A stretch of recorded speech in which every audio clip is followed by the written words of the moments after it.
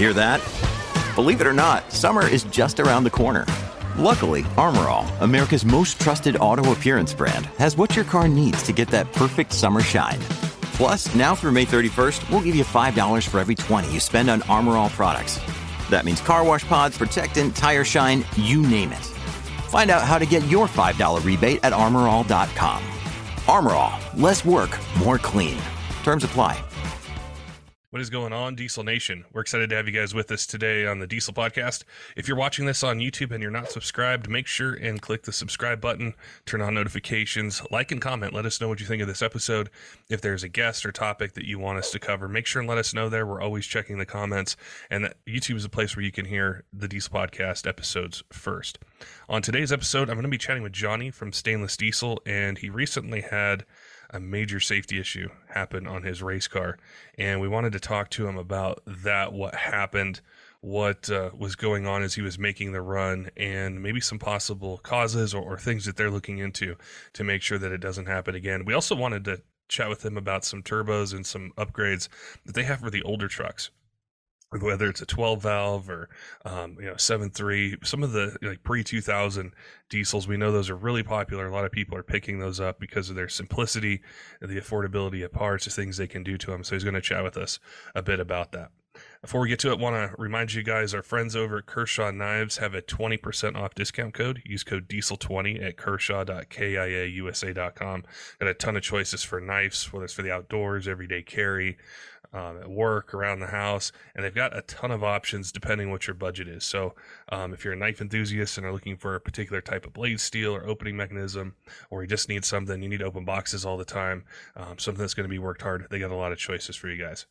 All right, let's get to today's episode with Johnny from Stainless Diesel and asking what happened with his parachute not opening. Johnny, welcome back to the Diesel Podcast. I enjoyed our last episode. A lot of people found it really helpful for you to go through different like towing turbos and things like that for a bunch of different year range trucks. And I was on YouTube recently and I saw you guys had a video, and it caught my attention because it was about the parachute on your race car. And so I wanted to have you kind of tell our audience about that and just what all happened, because I think it's something that, well, it's obviously very important, but then two is I don't necessarily think it's just isolated to you guys, so I'm sure a lot of people want to know about it. Right. Yeah, I think for the most part, the car's a fairly new build. A lot of minds came together to put this thing on the track, between us and Hammer Tech race cars. We did a lot of the chassis modifications. It started out as a gas roller car. We just bought it, and modified the whole front of the chassis to accept the diesel stuff, and it was a big block Chevy with a Power Glide transmission initially. It's a Wally Stroops race car, so he does a lot of the Street Outlaw guys builds, and it was an existing piece that we got a hold of as a roller. But working with Tony Durhammer down there at Hammer Tech, and kind of engine placement, I know a little bit about racing. I've been doing it for a little while, so I wanted to put the engine in a particular location and some things like that. And then Tony really helped us out with all of the frame fabrication and motor mounts and all of that neat stuff. And then we did some chassis stuff here as far as the 4-link bars and setting it up a little bit. But for the most part, 17 runs on the car, pretty new build. In the build process, Tony put we were all down there. My buddy Steve goes racing with us here, works with us in the shop. He's our Ford expert here at Stainless Diesel. So if anybody needs to talk to him about a Ford 6L, he's your man.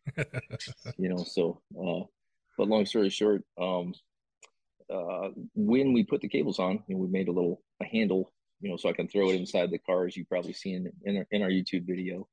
And it's just put everything in a comfortable location for me as a driver, kind of where we would be comfortable at, hitting buttons and shifters and the parachute handle.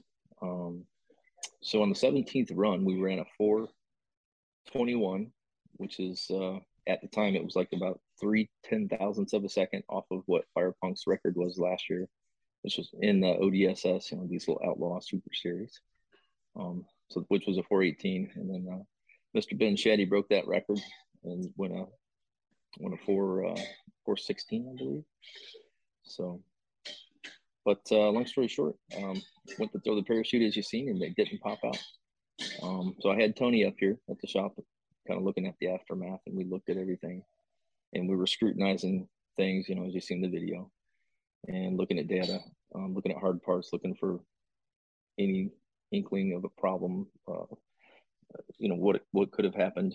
I never even had one parachute pop out, and one not pop out rather on this build. They've always worked perfectly. So the fastest pass we ever made on the shortest shutdown track, I think, in the series.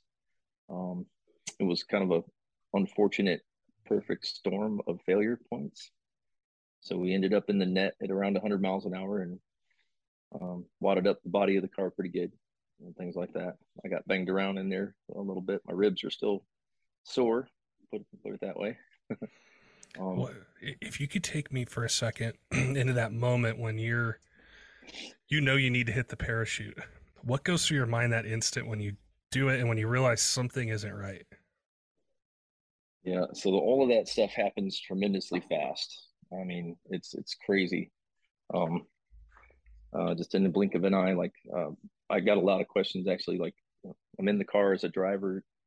I'm doing my normal kind of driver procedure, and as soon as I'm off the trans brake, my mind goes to, okay, is the car straight?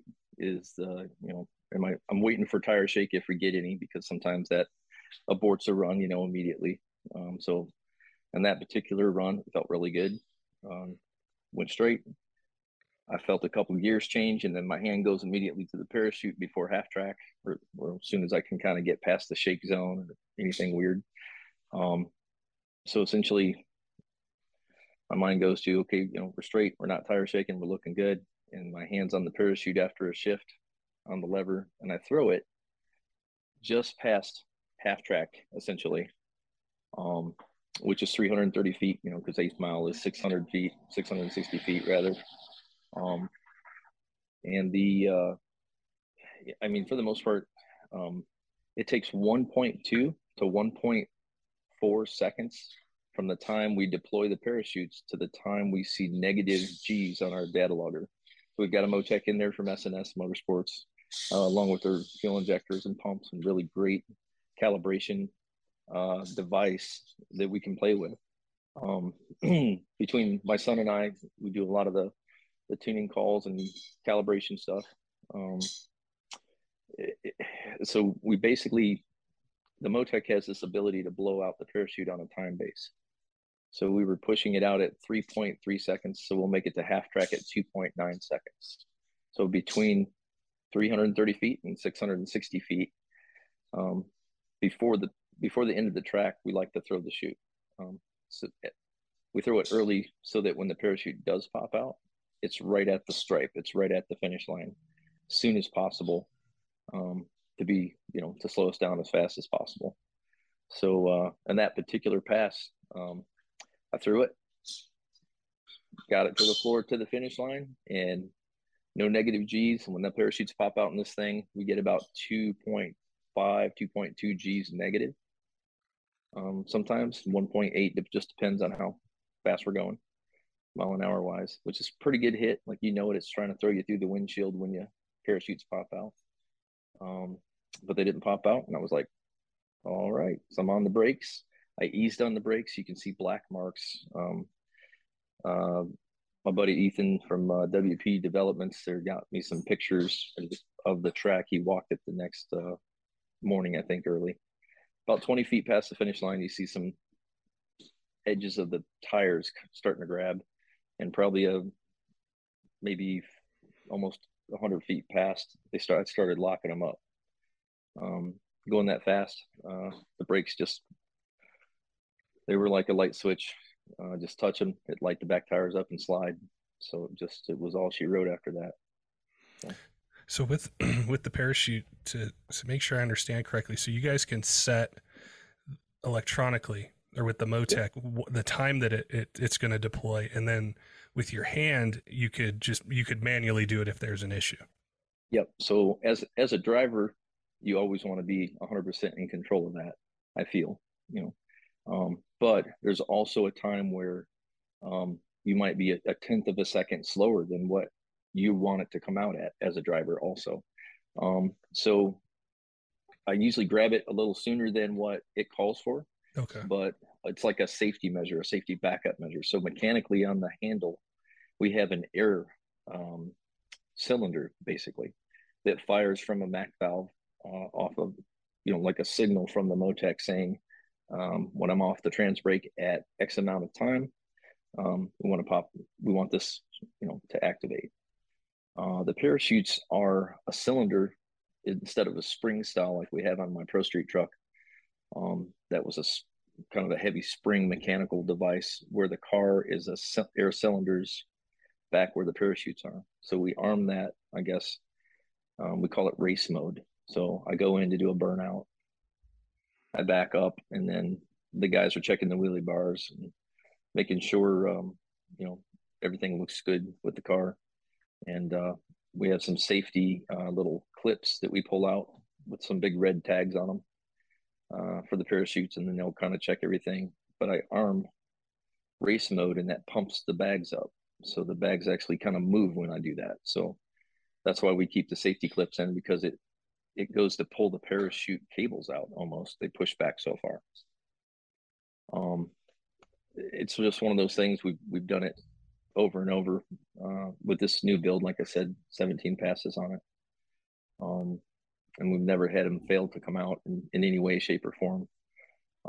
When Tony from Hammer Tech Race Cars that helped do some chassis work and install the cables with us, he found a really neat, I guess, aspect of what we were looking at here that we didn't see until he was up here. Tony's really good like that. Details. The parachute cables are a sheath. It's a really high-end cable. It's got an eyelet at one end, and it's just a straight cable at the other. So the eyelets are bolted to a billet bracket to the handle, the lever that we throw for the parachutes. When Steve and I were down there at Tony's place installing a bunch of this stuff back in wintertime, Tony has a trick for installing this stuff. So after we ran the cables physically, tied them to the handle, I go inside the car and throw the handle. And I could maybe show you guys some of that a little more close up down the road here. But you throw the handle, and then we ran the cables around to the eyelets on the parachute bags themselves. And Tony's got a trick. You throw the handle fully, which is like deployed, and he takes a cut off whizzer wheel and cuts the cable off, including the outer sheath and the inside cable at the same length, all at once. So when you pull the handle back, the cable protrudes out another 1.25 inches, 1.5 inches, something like that. And that's the way that he's always done them for years and years. And we noticed that when the handle is pulled, there's still a good 3/4 inch of cable sticking out of the sheath. It wasn't that way when we put the car together back in the wintertime. What would cause that? And that was my first question to Tony. I'm like, have you ever seen this before? Like, this doesn't make any sense, because we were all standing there. We all did it together. And he was going to contact the cable manufacturer. But essentially the rubber or the plastic coating on the outer sheath of the cable, it was shrunk back from the inner metal lining, I guess you want to say, about 1/4 inch.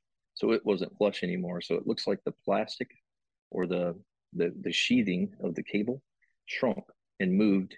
And Tony said the only way for it to probably do that would be to dilate a little bit of diameter as well. So on the sheathing. So we're gonna look at the cables a lot more detailed.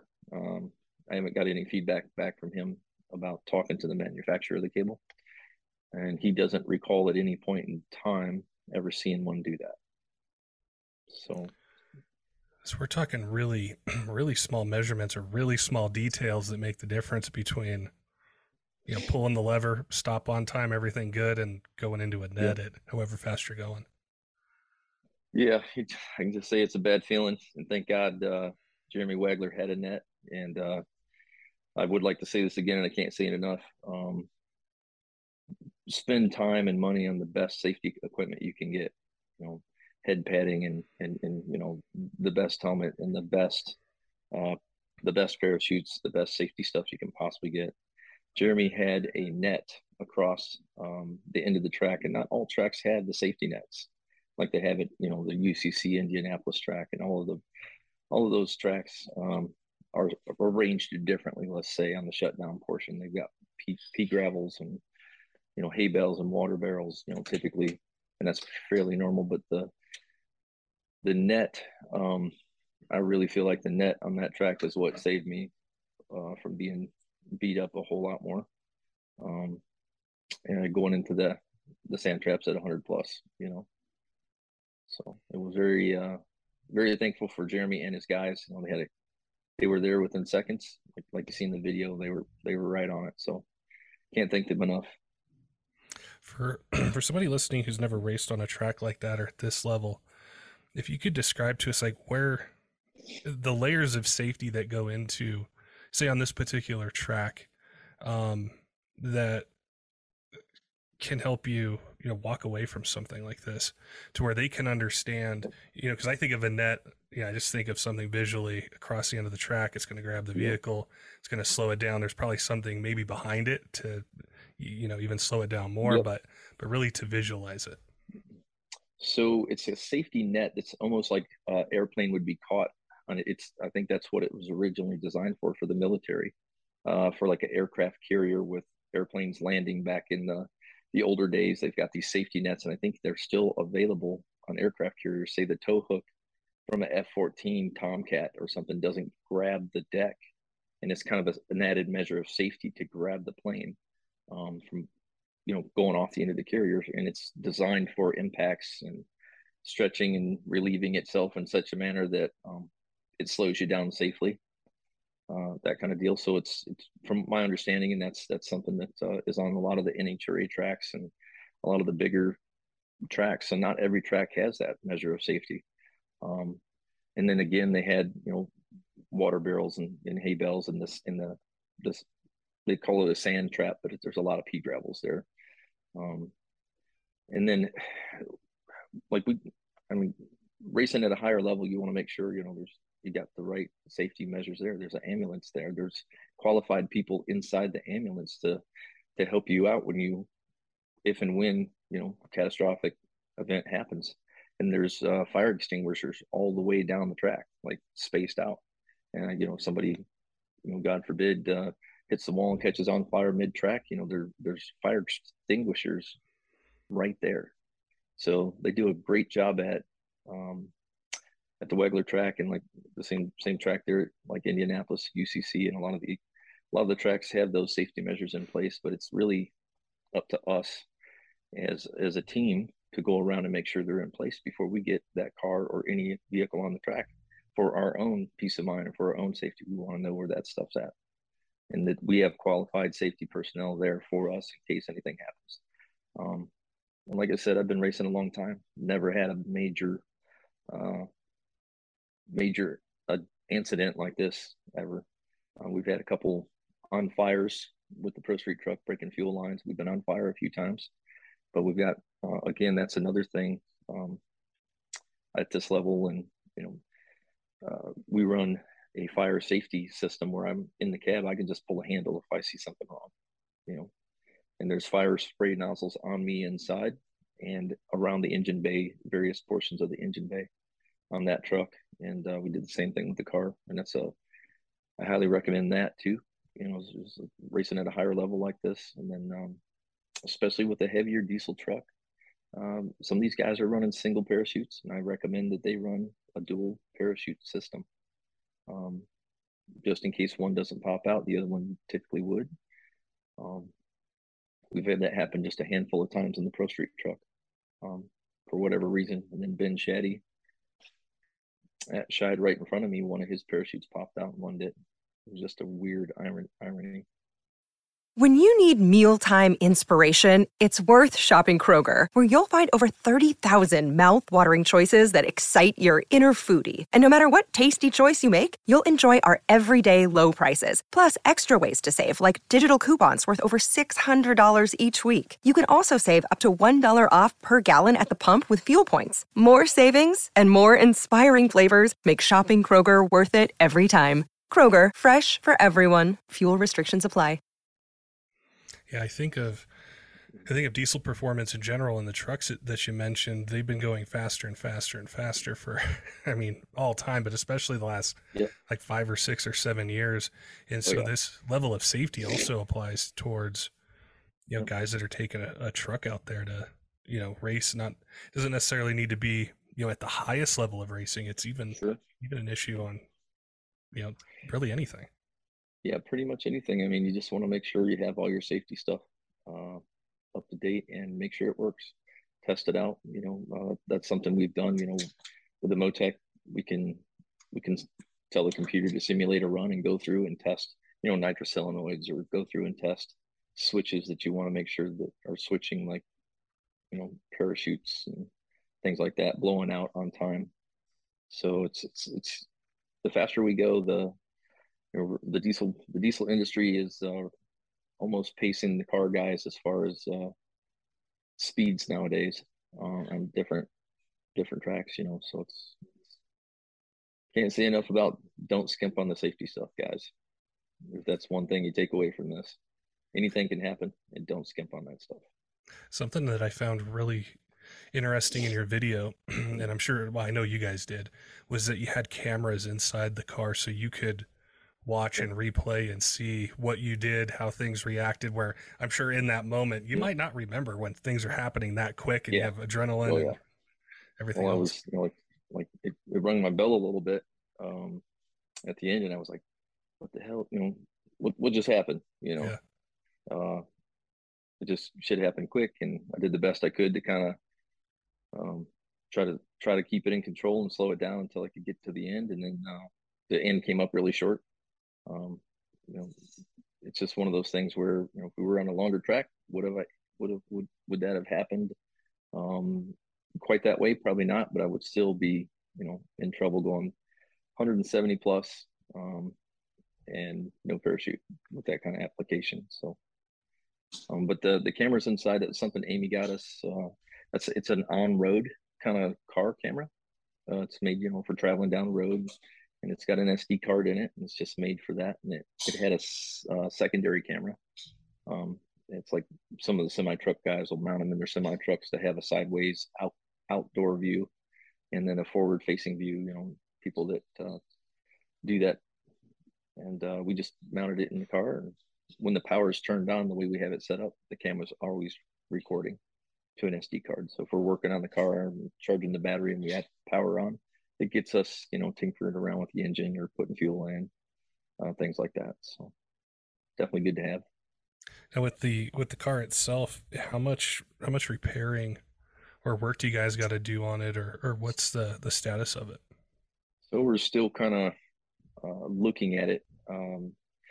We kind of check the straightness of the frame. I think everything's, if anything got tweaked, it was in just a couple 16ths of an inch from the center line as far as the main front to the back. So a 16th, 60 thousandths of an inch. So less than the eighth inch, probably, of anything from what we can measure of any strength, you know, movement on the frame or anything. We did bend the front rim.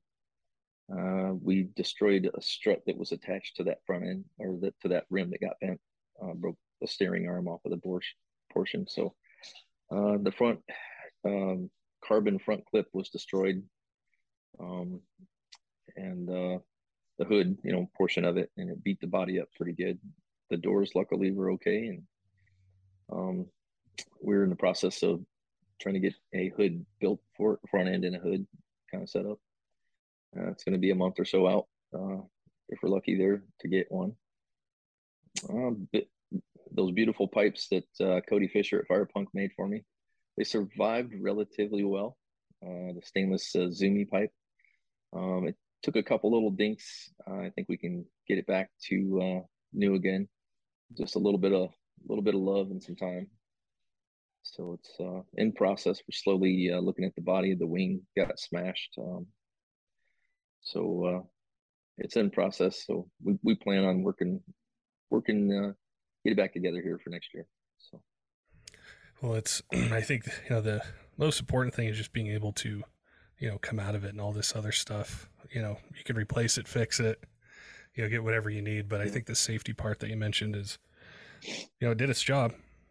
Oh yeah. The safety stuff worked. And like I said, I can't thank the guys enough for that. It's just like, it's, like we said in the other video, it's just difficult to figure out why, what, and when. But I think looking at the cable sheathing and some of that other stuff, I mean, it's a perfect storm of horrible stuff to happen. It's a bad deal.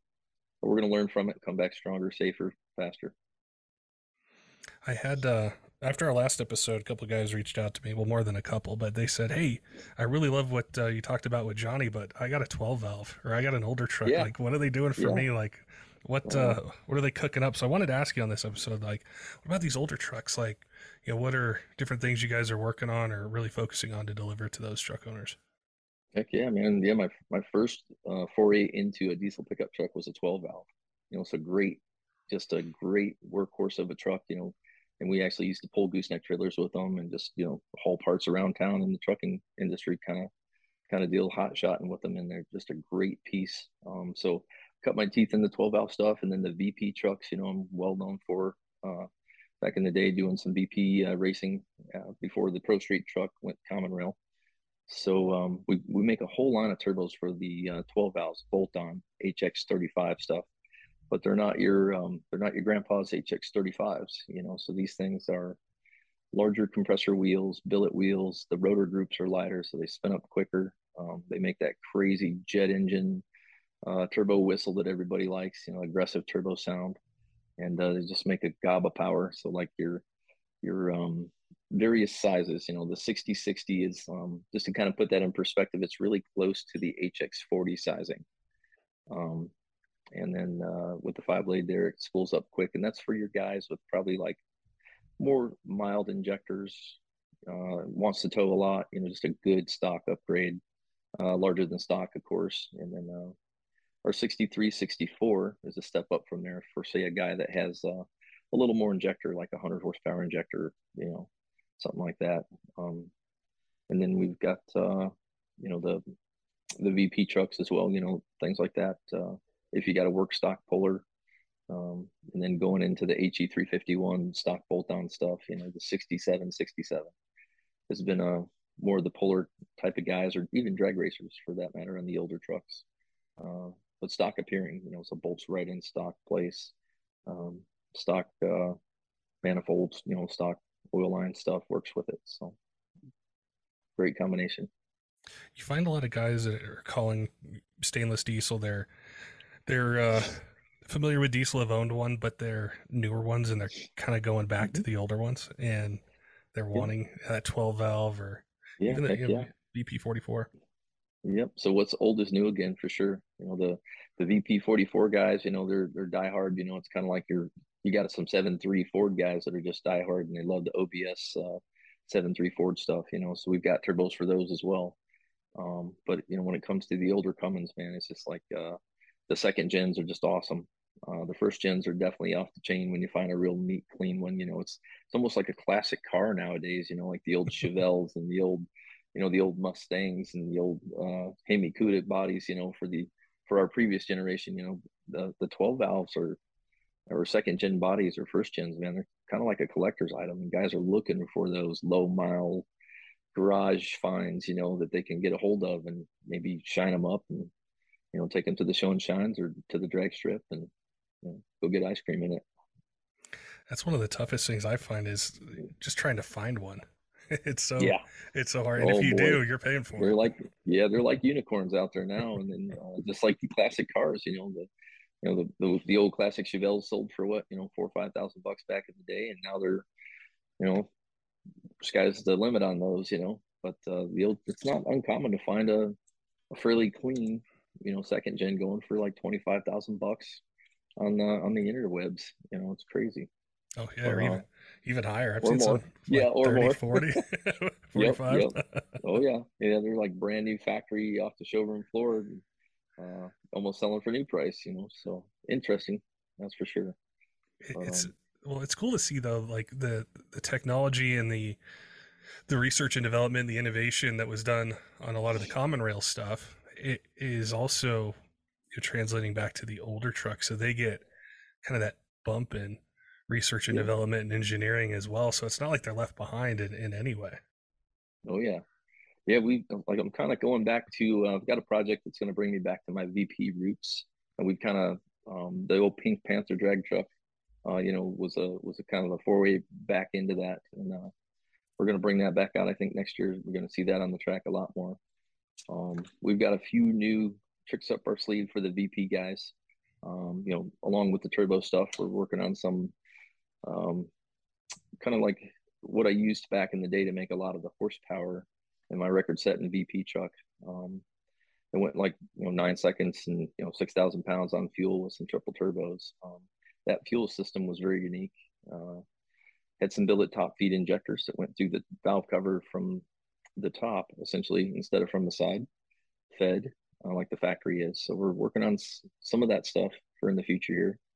We're going to be testing it on the drag truck to bring it to market. Probably start out small on that, but it's more of a competition thing, I would say, at that level.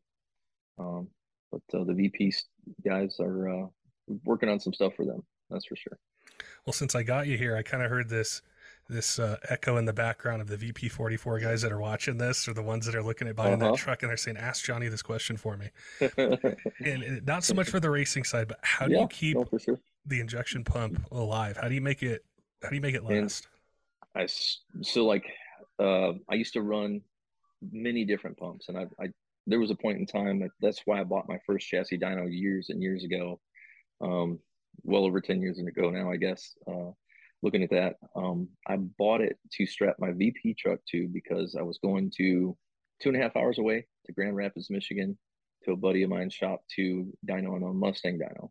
And I'd go wear his dyno out on a Saturday all day and come back and try to learn stuff. So what I did find to keep those pumps alive, I used to run anywhere from 20 pounds to probably 24 pounds of lift pump pressure. And I've had, different various lift pumps on there, from the, the fuel, I guess the fuel lab guys all the way to, the fast pumps and stuff like that, air dog guys. And I've had various different ones on there, but higher pressure, 18 to 20 is probably more your street pressure, but on my race rig, it was 24 pounds, wide open throttle. And then when you lift off the pedal, the VP truck pump is very unique. It doesn't have a rail pressure relief valve in the system essentially, but you have to think about it in terms of that. So when you lift off immediately, some of the old pumps used to airlock and shut the truck off at the end of the racetrack. So you had to kind of train yourself to lift halfway real fast and the rest of the way real slow. So mentally that helps those pumps live a lot because they can internally, it's working really hard and then you just shut it down. And that's hard on the internals. So that's something that good line pressure or lift pump pressure rather, and lift off the pedal slow and use a lot of fuel lubricity. Like we love the Hot Shot Secret stuff. We add it, to the oil. We add it to the fuel. The EDT and Diesel Extreme works really well to keep the VP pumps alive nowadays, and it works really well. And then if you do get a hopped up pump, you have to kind of match the injector size. Too small of an injector will cause damage to a hot rod style pump or a hopped up pump, from Scheid or something like that. So that's that'll keep them alive. That's for sure. That's really good advice. And it's kind of goes back to that old truck, old is new, kind of thing is if you're in the market, if you're looking for a second gen and you find that low mile 12 valve, you're really going to pay a lot for it. You might find a 98.5 to 02, maybe the same mileage, maybe a little bit more, but the price is a little bit different. And that's what a lot of guys will ask is, okay, I've heard, great things about the engine, but what about the pump? And so I think those are some things people can do to make them live on a daily drive or something they're towing with. Oh, heck yeah. Yeah. You can have your cake and eat it too. You can have a little hot rod, but you can pull a, 40-foot gooseneck trailer and put your tractor on the back, or, side by sides, and go have some fun. Oh yeah, that's what it's all about. I think that's what really pulled people into diesel, and really at its core is that utility and that versatility of them. And I mean, guys like yourself have taken it to a whole new level, like with the car behind you Hmm. and the speeds Yep. and everything else. But it's such a fascinating part of automotive that's so cool to watch and follow and see, how it progresses. And I know a lot of people look towards you. A lot of people, um, kind of idolize you, and they want to do what you do. And I think that safety aspect that you talked about, and I really appreciated that video you guys put out, because I sat back and I watched it, and it was like I was sitting there with all of you guys going through everything. Yep. And Just kind of safety hanging is out. Yeah. just, yeah, it's like, I know there's a lot of money wrapped up in a race vehicle, the engine, all the parts, but Oh nothing's more yeah. important than walking away from it. So I think it's a You really got good that right. lesson. Really good You lesson. got that right. Yeah. Mistakes. The build took, well over about a year and a half, and we took our time doing it. Obviously, between working with some great partners, like the SNS boys there, and Wagler. Jeremy Wagler's Motors, phenomenal. Um, and then the guys at Hot Shot Secret, helping us out on the lubricant side of it. Is just awesome to work with great people in the industry, to help bring this whole combination together. And it's as far as the car, man, we're super happy of what we've been able to achieve, with this in just a short period of time. We're racers at heart here at the shop, and um, been doing it for years. And it helps us uh, look at the data in detail, and then that helps bring that on track turbo performance in life. What we've learned that keeps those things alive on the track to your everyday tow haul guys and your everyday drivers, to keep that turbo um, up upgraded in flow, cool EGTs, and longer life.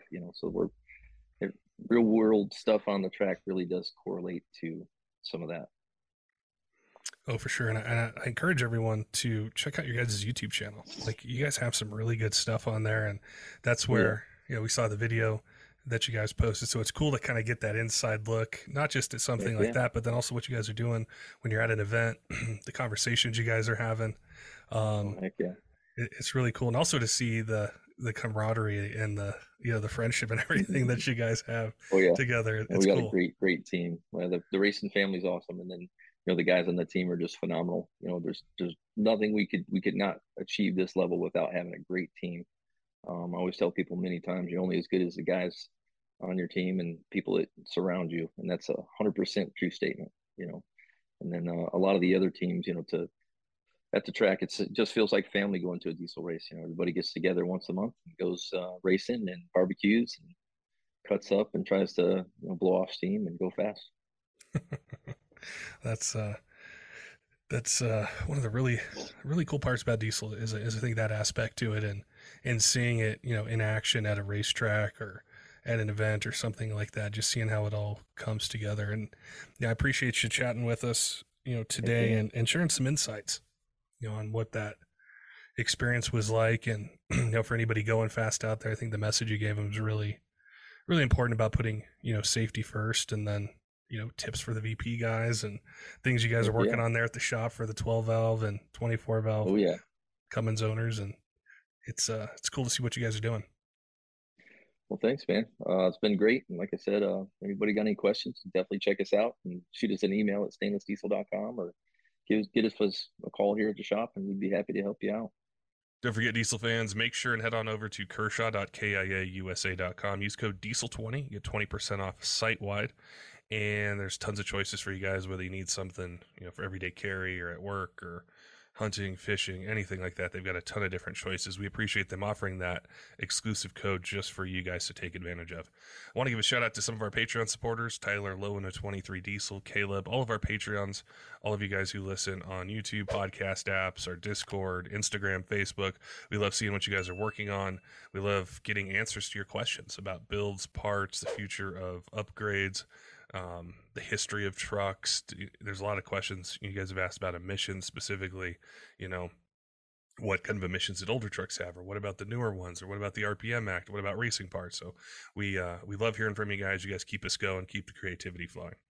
Until next time, keep the shiny side up.